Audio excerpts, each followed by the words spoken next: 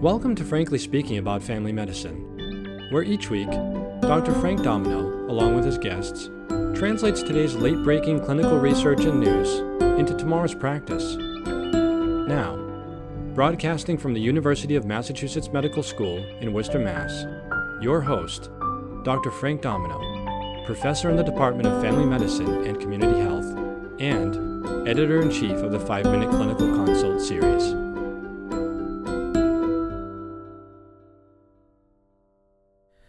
It's spring, flowers are blooming, trees are developing leaves, and your triage nurse messages you that a patient's called and is insisting that you call in antibiotics because they believe they have a sinus infection. New guidelines exist, and we're going to discuss them today. Joining me is Robert Baldor, Senior Vice Chair and Professor in the Department of Family Medicine and Community Health at the University of Massachusetts Medical School. Thanks for coming today, Bob. Thanks, Frank. Glad to be here. And you mentioned it's spring, but we had snow yesterday once again. We did in New England. We had snow. So I understand there's some new diagnostic and treatment criteria for the management of sinusitis. Can you help us learn a little bit about this? Yeah, so it's actually not so much that it's new. What I want to report on was a study that came out there noting that most treatments for sinusitis with antibiotics are too long. So what are we talking about? We're talking about acute bacterial rhinosinusitis, as it's called, and this is where somebody has a constellation of symptoms. Primarily, it's a purulent nasal discharge, and it's accompanied by nasal obstruction with facial pain or fullness. And for the most part, these are looking at individuals that would be indicated for treatment with antibiotics, and that's after having 10 days of symptoms, or having had 10 days of symptoms clearing and then a relapse. So that's what the guidelines have been right along. And then the indication is to sort of say, well, if you're going to use an antibiotic, 5 days. And so what this study did was really looked at it, and they found that they had data on almost 3.7 million office visits in which antibiotics were prescribed for sinusitis. The median length of the prescriptions was 10 days. However, if you take zithromycin was being used within that, if you take that out, 92% of the prescriptions for 10 days or longer, and that really was in contrast with the guidelines saying you really should be thinking about not using antibiotics, and if you use antibiotics, certainly 5 days. So wait, you're telling me that we shouldn't be using an antibiotic in patients if they haven't had symptoms for at least 10 days. Is that correct? Right, and that's basically what the guidelines have come out with the last 2 or 3 years. If you look at this, most of these are viral, so the antibiotics aren't going to help you in that regard. You mentioned the onset of spring and allergens that are causing a lot of signs and symptoms that are consistent with that. Not with a viral, but consistent just with allergic etiology, so certainly antibiotics aren't going to help you with that. And even if you have a bacterial infection that's part of this, most healthy people are going to clear that on their own. And so you really want to wait 10 days. And then also you want to be looking at that subset of folks that may be immunocompromised in some fashion, as opposed to somebody who's otherwise young and healthy. Okay, so good data, wait 10 days. If they still have symptoms, you mentioned macrolides like azithromycin. We're not to use those. Is that correct? Right, but let me just back you up for just a minute. So because a little bit of this, sometimes when we say don't use antibiotics, we're not saying don't treat the patient. And that's what happens sometimes is to say to the patient, no, I'm going to treat you, I'm just not going to treat you with an antibiotic. So what are you going to treat with? And the guidelines talk about what can be used there. Certainly, acetaminophen, anti-inflammatory and non-steroidals can be used to be helping with that facial pressure and pain. Saline, nasal irrigation is great. Inhaled corticosteroids have been shown to be of benefits as well.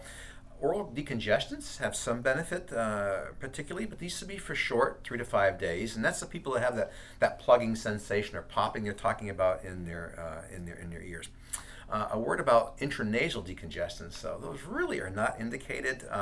People end up with a rebound problems with those, and there's no evidence to show any benefit for treating sinusitis with these agents.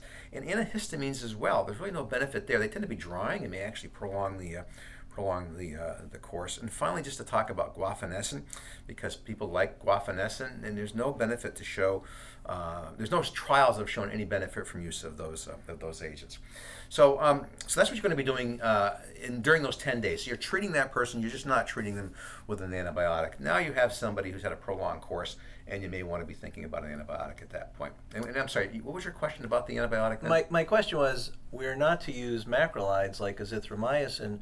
What should we be using once we decide we're going to use an antibiotic?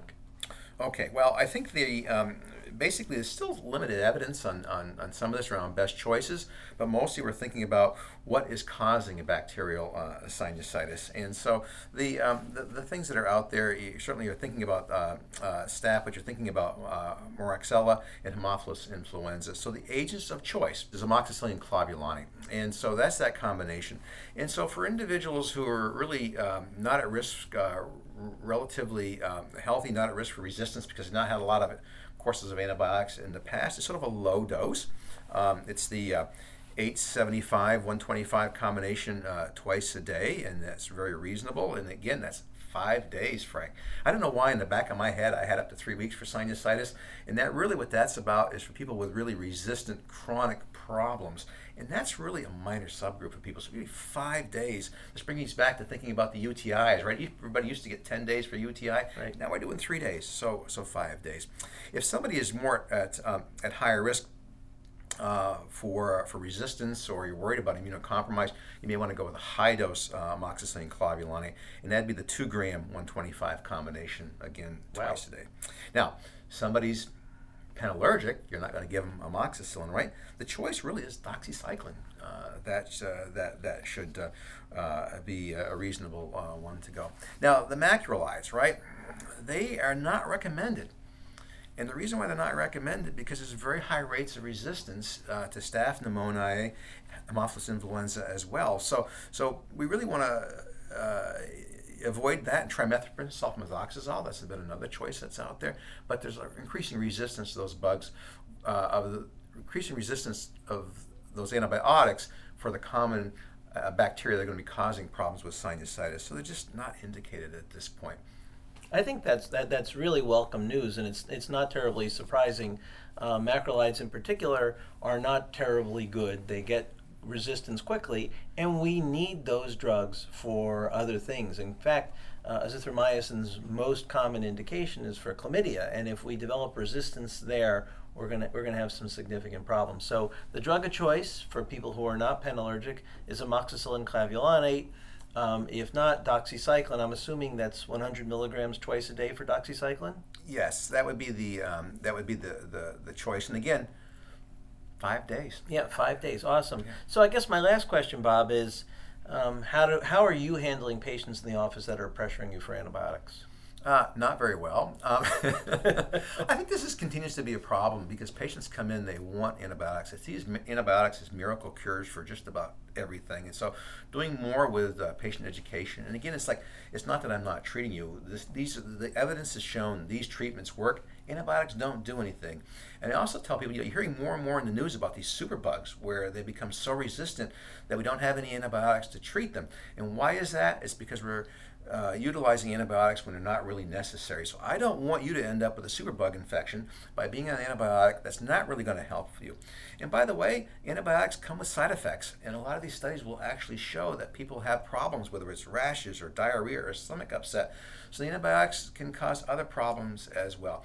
If I really thought an antibiotic was going to be helpful for you, I'd give it to you.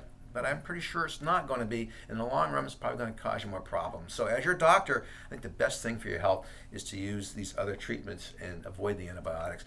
Not a lot better here. Call me next week and we reconsider, but up front. And that's really helped quite a bit. And there's really great data that shows that. Call me back in a week or so if things are not improving, and we'll reconsider this discussion.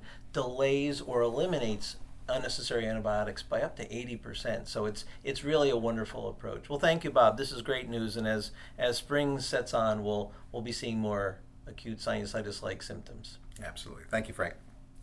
Practice pointer.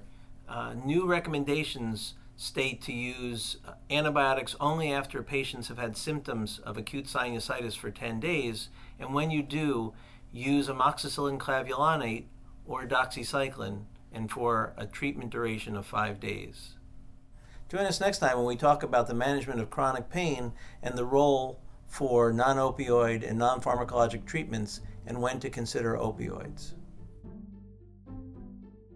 Thank you for listening to Frankly Speaking About Family Medicine, brought to you by Pri-Med. For more information about the article referenced in today's episode, look under the Resources section of the episode landing page. Need help reaching your CME credit goal this year? If so, please browse the more than 300 free CME accredited activities now available on Pri-Med.com. Thank you again for listening.